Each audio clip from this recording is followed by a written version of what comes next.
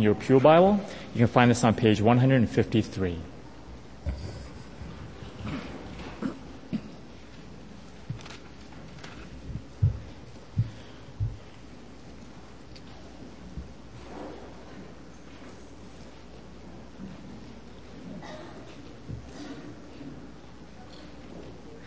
Joshua chapter 4. When the whole nation had finished crossing the Jordan, the Lord said to Joshua, "Choose 12 men from among the people, one from each tribe, and tell them to take up 12 stones from the middle of the Jordan, from where the priest stood, and to carry them over with you, and put them down at the place where you stay tonight." So Joshua called together the 12 men he had appointed from the Israelites, one from each tribe, and said to them, "Go over before the ark of the Lord your God into the middle of the Jordan. Each of you is to take up a stone on his shoulder, according to the number of the tribes of the Israelites, to serve as a sign among you. In the future, when your children ask you, 'What do these stones mean?' tell them that the flow of the Jordan was cut off before the ark of the covenant of the Lord. When it crossed the Jordan, the waters of the Jordan were cut off, and these stones are to be a memorial to the people of Israel forever." So the Israelites did as Joshua commanded them. They took 12 stones from the middle of the Jordan, according to the number of the tribes of the Israelites, as the Lord had told Joshua, and they carried them over with them to their camp, where they put them down. Joshua set up the 12 stones that had been in the middle of the Jordan at the spot where the priests who carried the Ark of the Covenant had stood, and they are there to this day. Now the priests who carried the ark remained standing in the middle of the Jordan until everything the Lord had commanded Joshua was done by the people, just as Moses had directed Joshua. The people hurried over, and as soon as all of them had crossed, the ark of the Lord and the priests came to the other side while the people watched. The men of Reuben, Gad, and the half-tribe of Manasseh crossed over, armed in front of the Israelites, as Moses had directed them. About 40,000 armed for battle crossed over before the Lord to the plains of Jericho for war. That day the Lord exalted Joshua in the sight of all Israel, and they revered him all the days of his life, just as they had revered Moses. Then the Lord said to Joshua, "Command the priests carrying the ark of the testimony to come up out of the Jordan." So Joshua commanded the priests, come up out of the Jordan." And the priests came up out of the river carrying the ark of the covenant of the Lord. No sooner had they set their feet on the dry ground than the waters of the Jordan returned to their place and ran at flood stage as before. On the 10th day of the first month, the people went up from the Jordan and camped at Gilgal on the eastern border of Jericho. And Joshua set up at Gilgal the 12 stones he had taken out of the Jordan.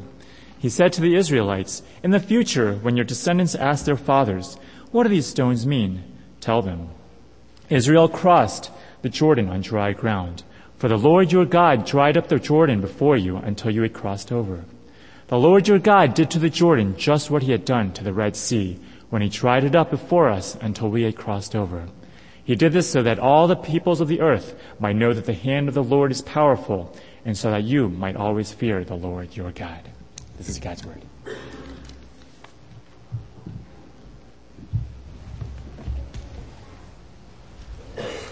Good morning.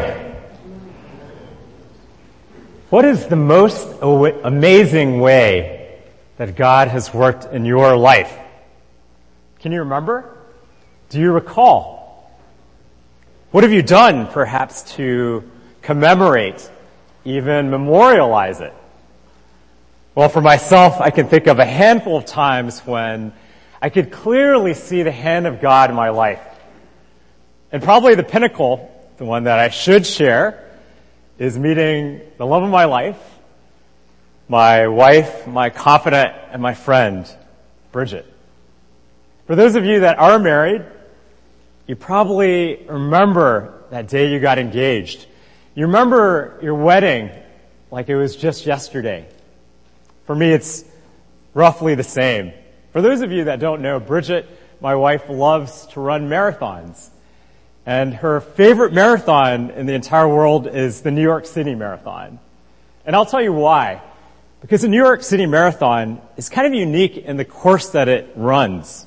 You start out in Staten Island, you cross the Staten Island Bridge on over to Brooklyn, you meander on up to Queens, and then you cross the East River up to the Bronx, finally ending back in the heart of New York City, Manhattan, in Central Park with a flurry.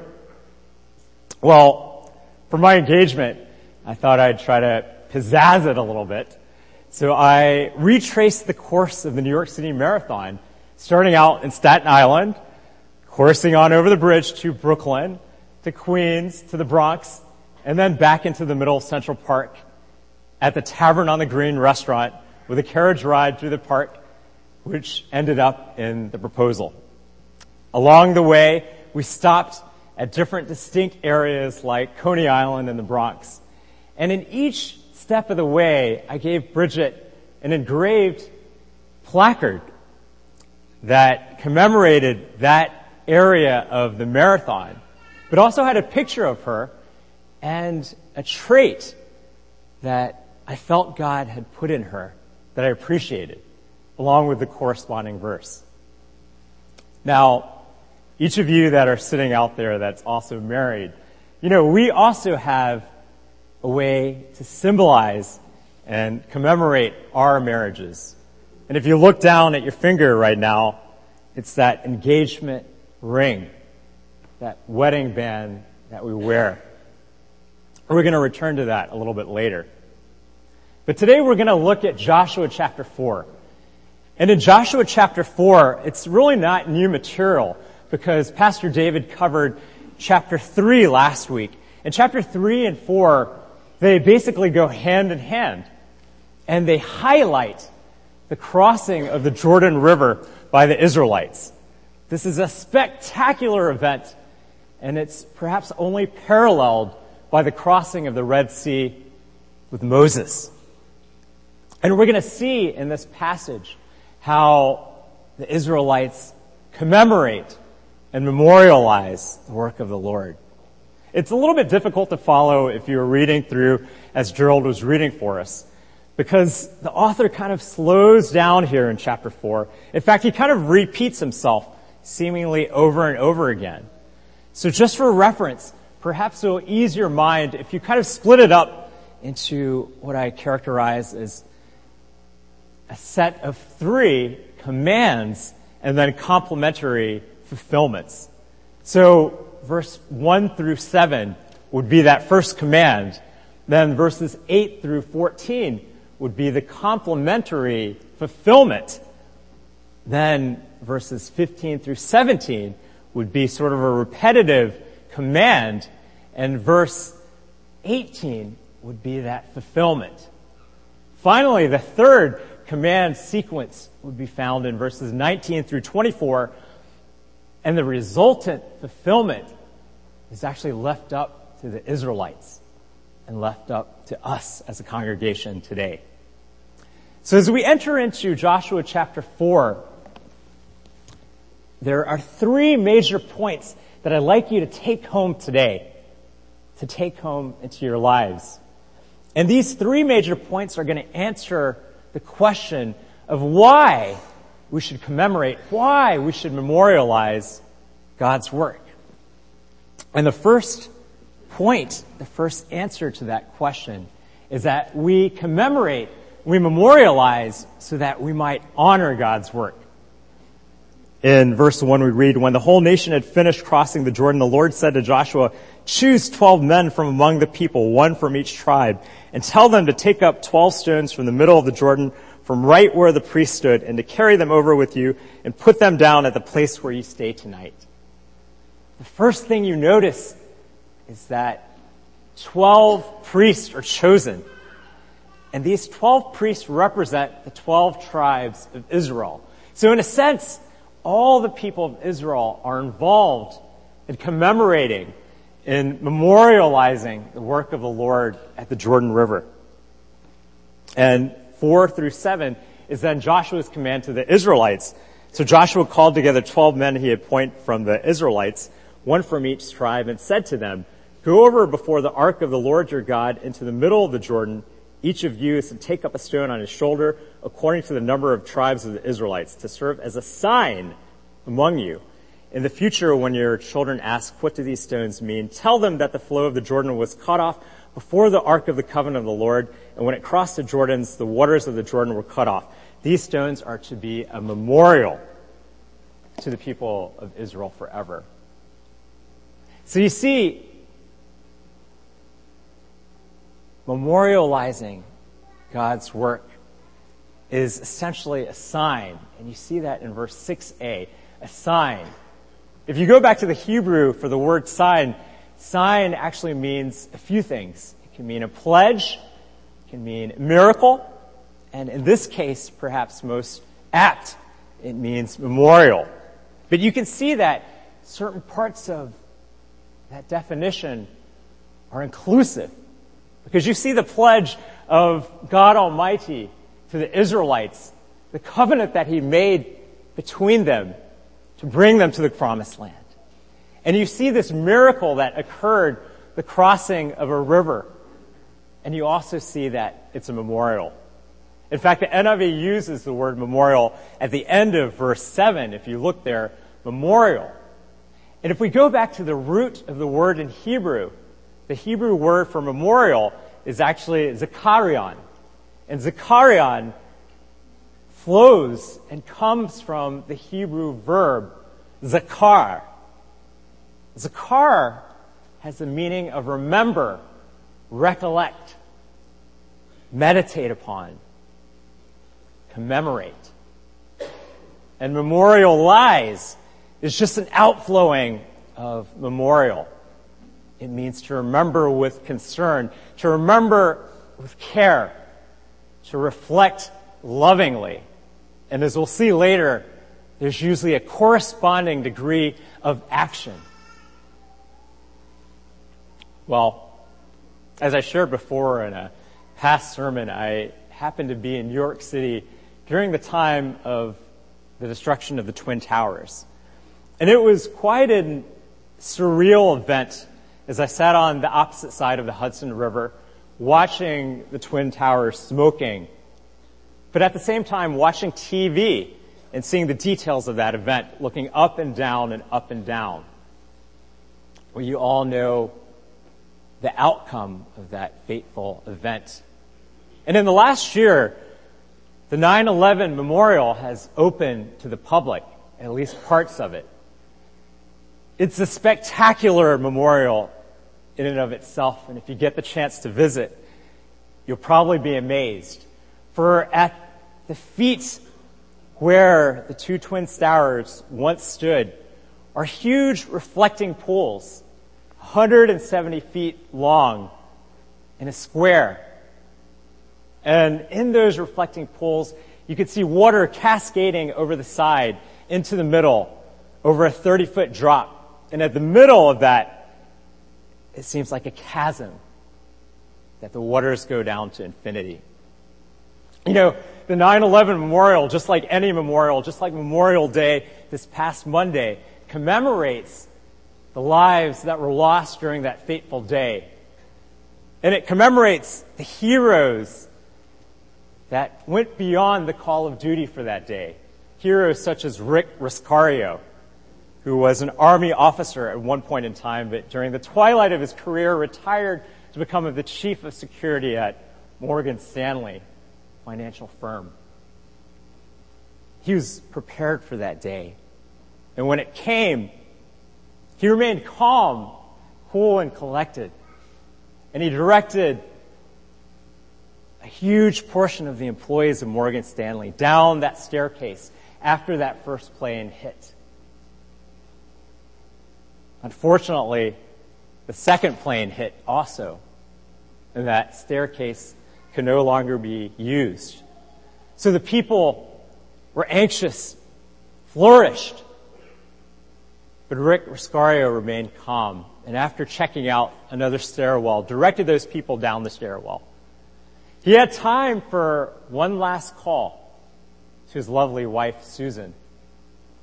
And you can imagine her tone of voice on the other side of that phone as she sobbed, pleading for him to get out of the towers, to save yourself so I can see you once again.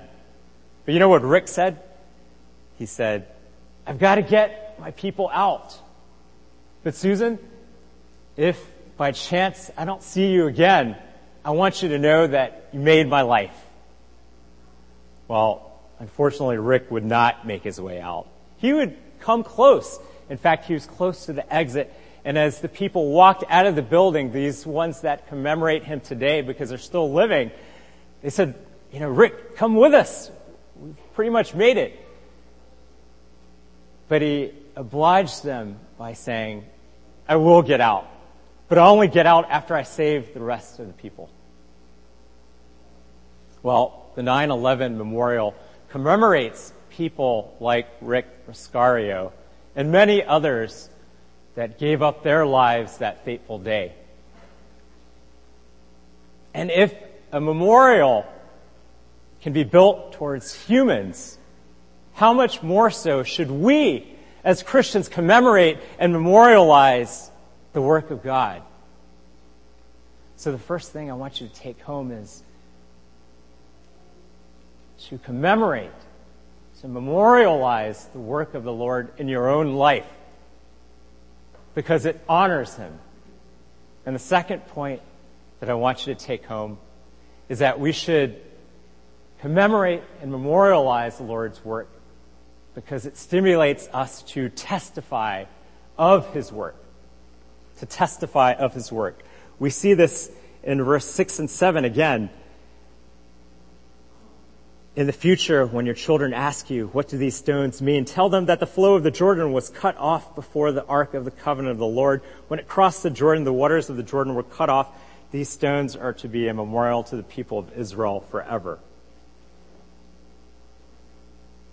The people of Israel are to testify to their present generation of children and to future generations of children that the Ark of the Covenant cut off the flow of the river. That's a miracle, isn't it?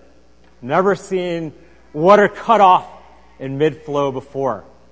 But they're to testify of this miracle to their children and their children and their children. Secondarily, the Israelites are to testify to the fact that the Ark of the Covenant not only cut off the flow of the Jordan River, but it also crossed the Jordan River to the other side. You see this in 15 through 18. Then the Lord said to Joshua, command the priests carrying the Ark of the Testimony to come out of the Jordan. So Joshua commanded the priests, come out of the Jordan. And the priests came out of the river carrying the Ark of the Covenant of the Lord.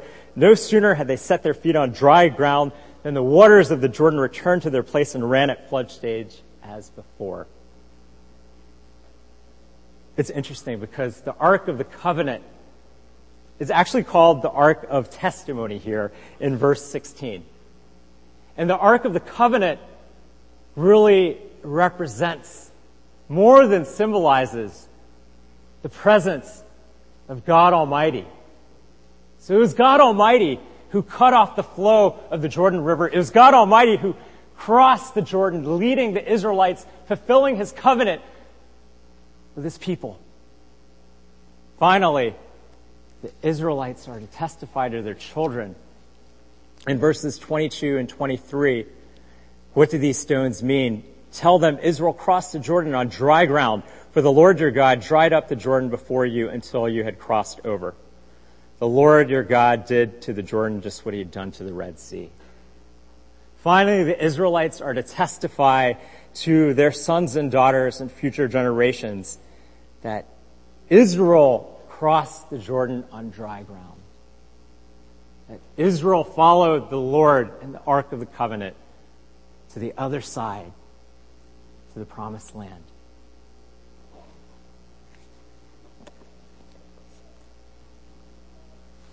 The interesting thing apart verses 7, actually 8 and 9 here, verse 8 shows the fulfillment of the command sequence of 1 through 7, where the Israelites in 8 actually do what Joshua commands. They take the 12 stones from the middle of the Jordan, and then according to the number of tribes of Israelites, they carry them over to the other side of the Jordan, to their camp.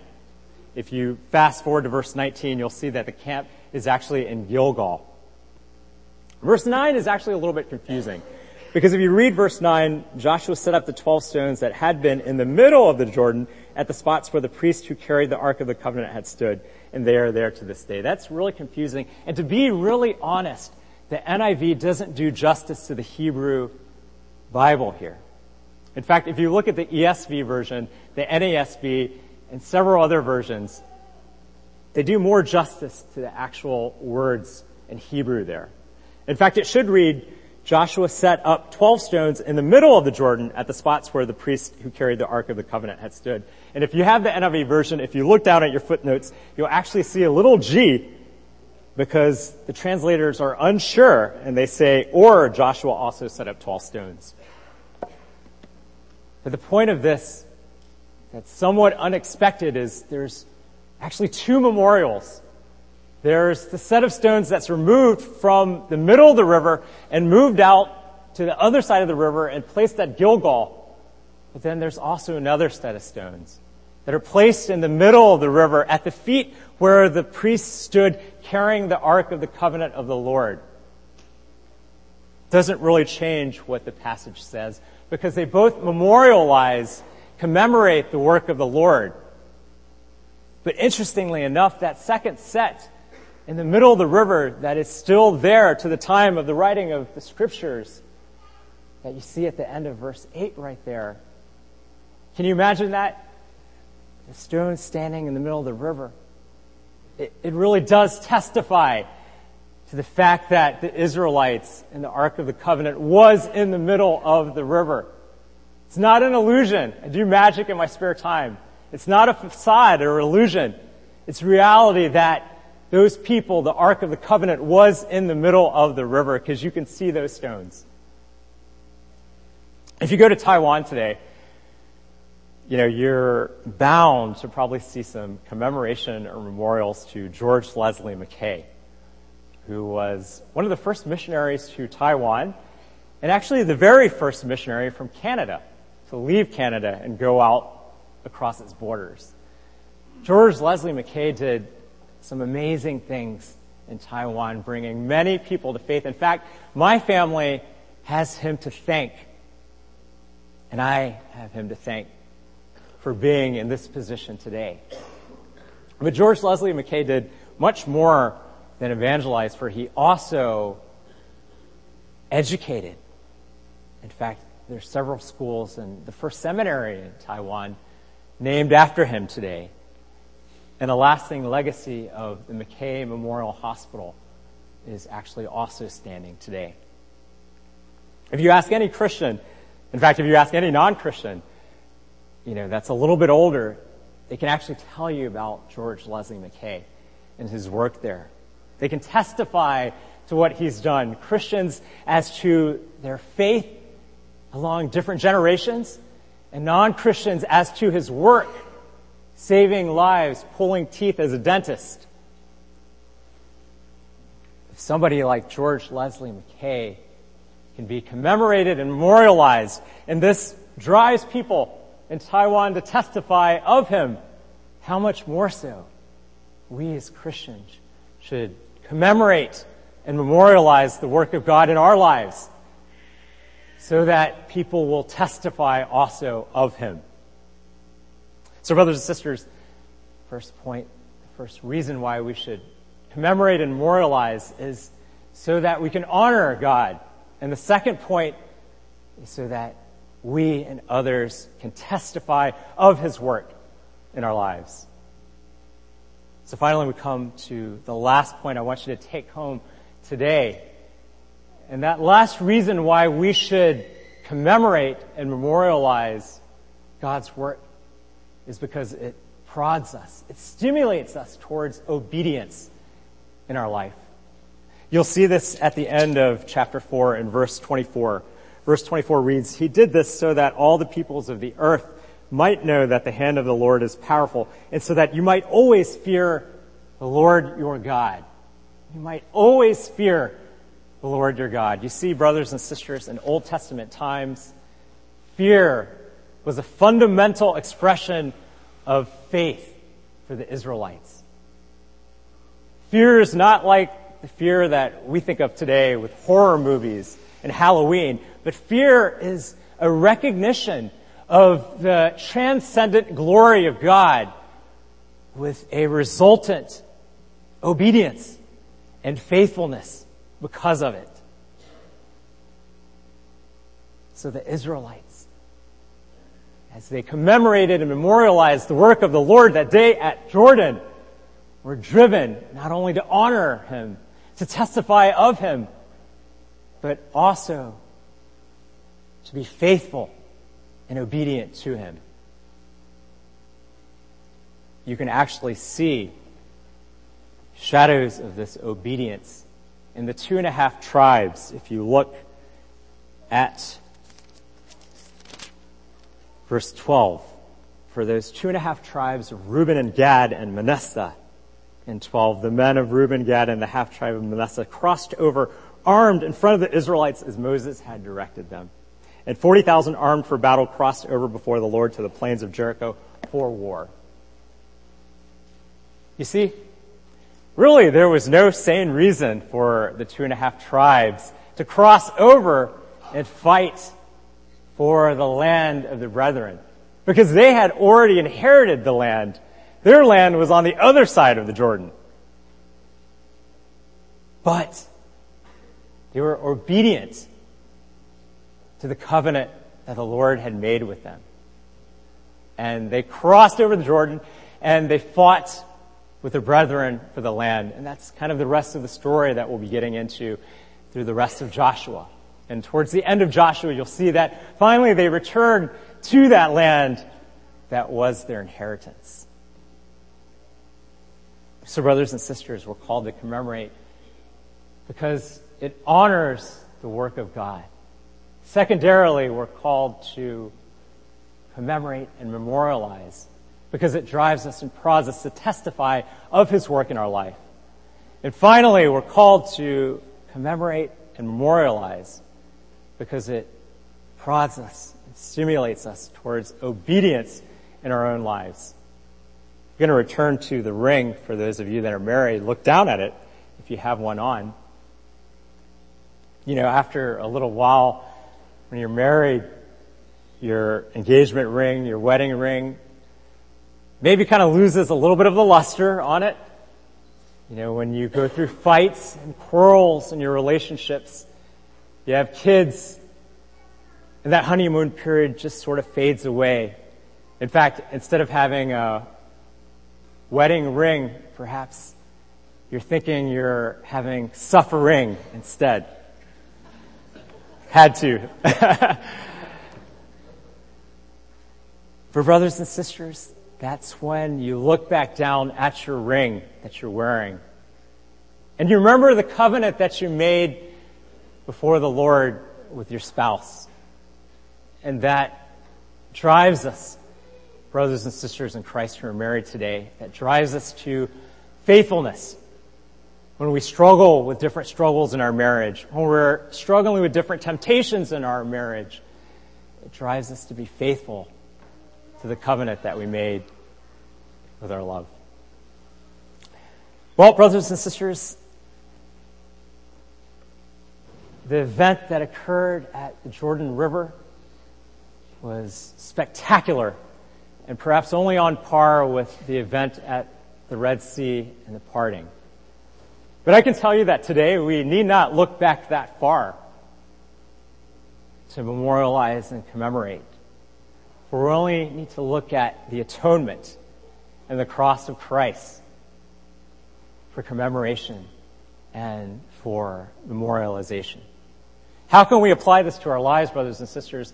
Number one, we need to commemorate and memorialize the Lord's work in our lives. For each and every one of us sitting out there today, it's going to be somewhat different because we each have a different story in our lives. We have a different story to tell of how God has worked in our lives. And so we need to honor that by commemorating and memorializing it. Secondarily, brothers and sisters, we need to commemorate and memorialize because it drives us to testify of his work in our lives.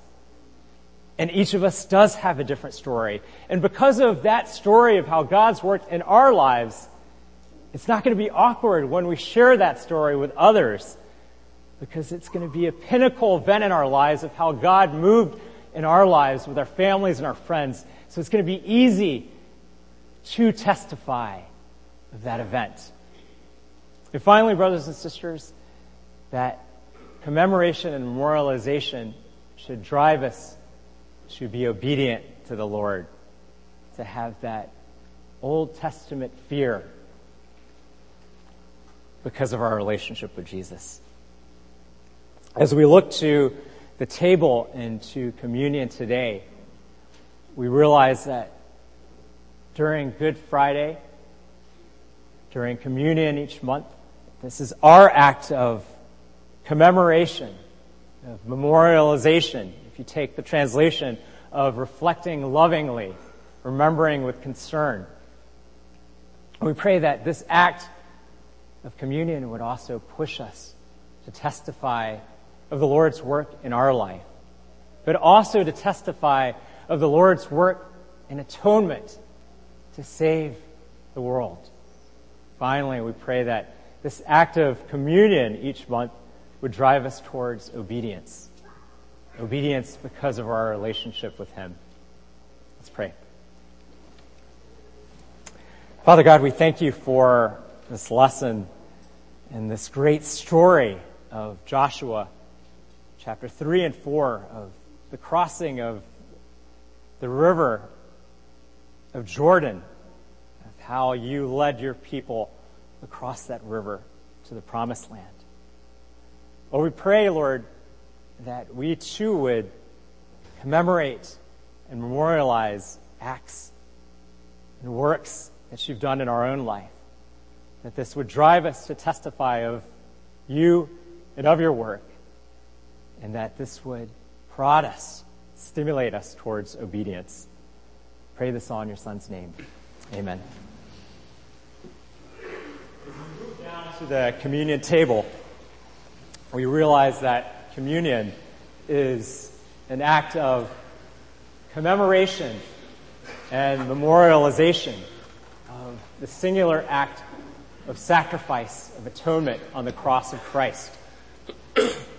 As we think about these things, I pray that we not only think of it as a way of honoring the work of the Lord, but also how it will prod us to testify of that work in our lives, and how it will stimulate us to be obedient to Him because of our love for Him.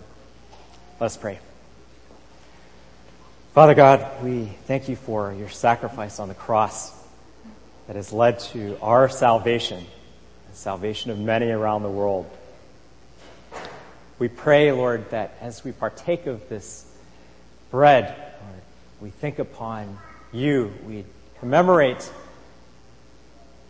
the memorialization of your sacrifice, Lord, on the cross, and that it would also spur us to testify of your sacrifice and to obedience to you because of our love for you. We pray this in your Son's name. Amen. We invite all those who've prayed to receive Christ and have been baptized to participate together with us in communion. If you have not yet given your life to Christ or have not yet been baptized, we invite you instead to meditate while the rest of us take communion, and then feel free to approach me or Steve or any of the pastoral staff or the deacons and elder after the service, and we can talk with you about how to receive Christ and how to be baptized.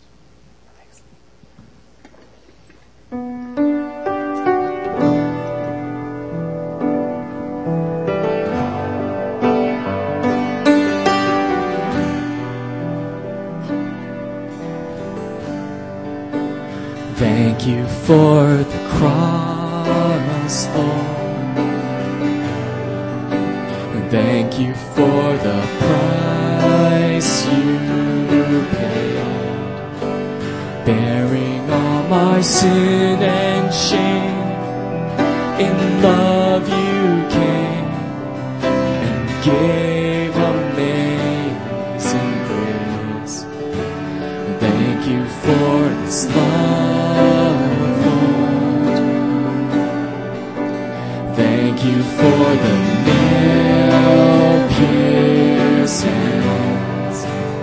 Wash me in your cleansing flow.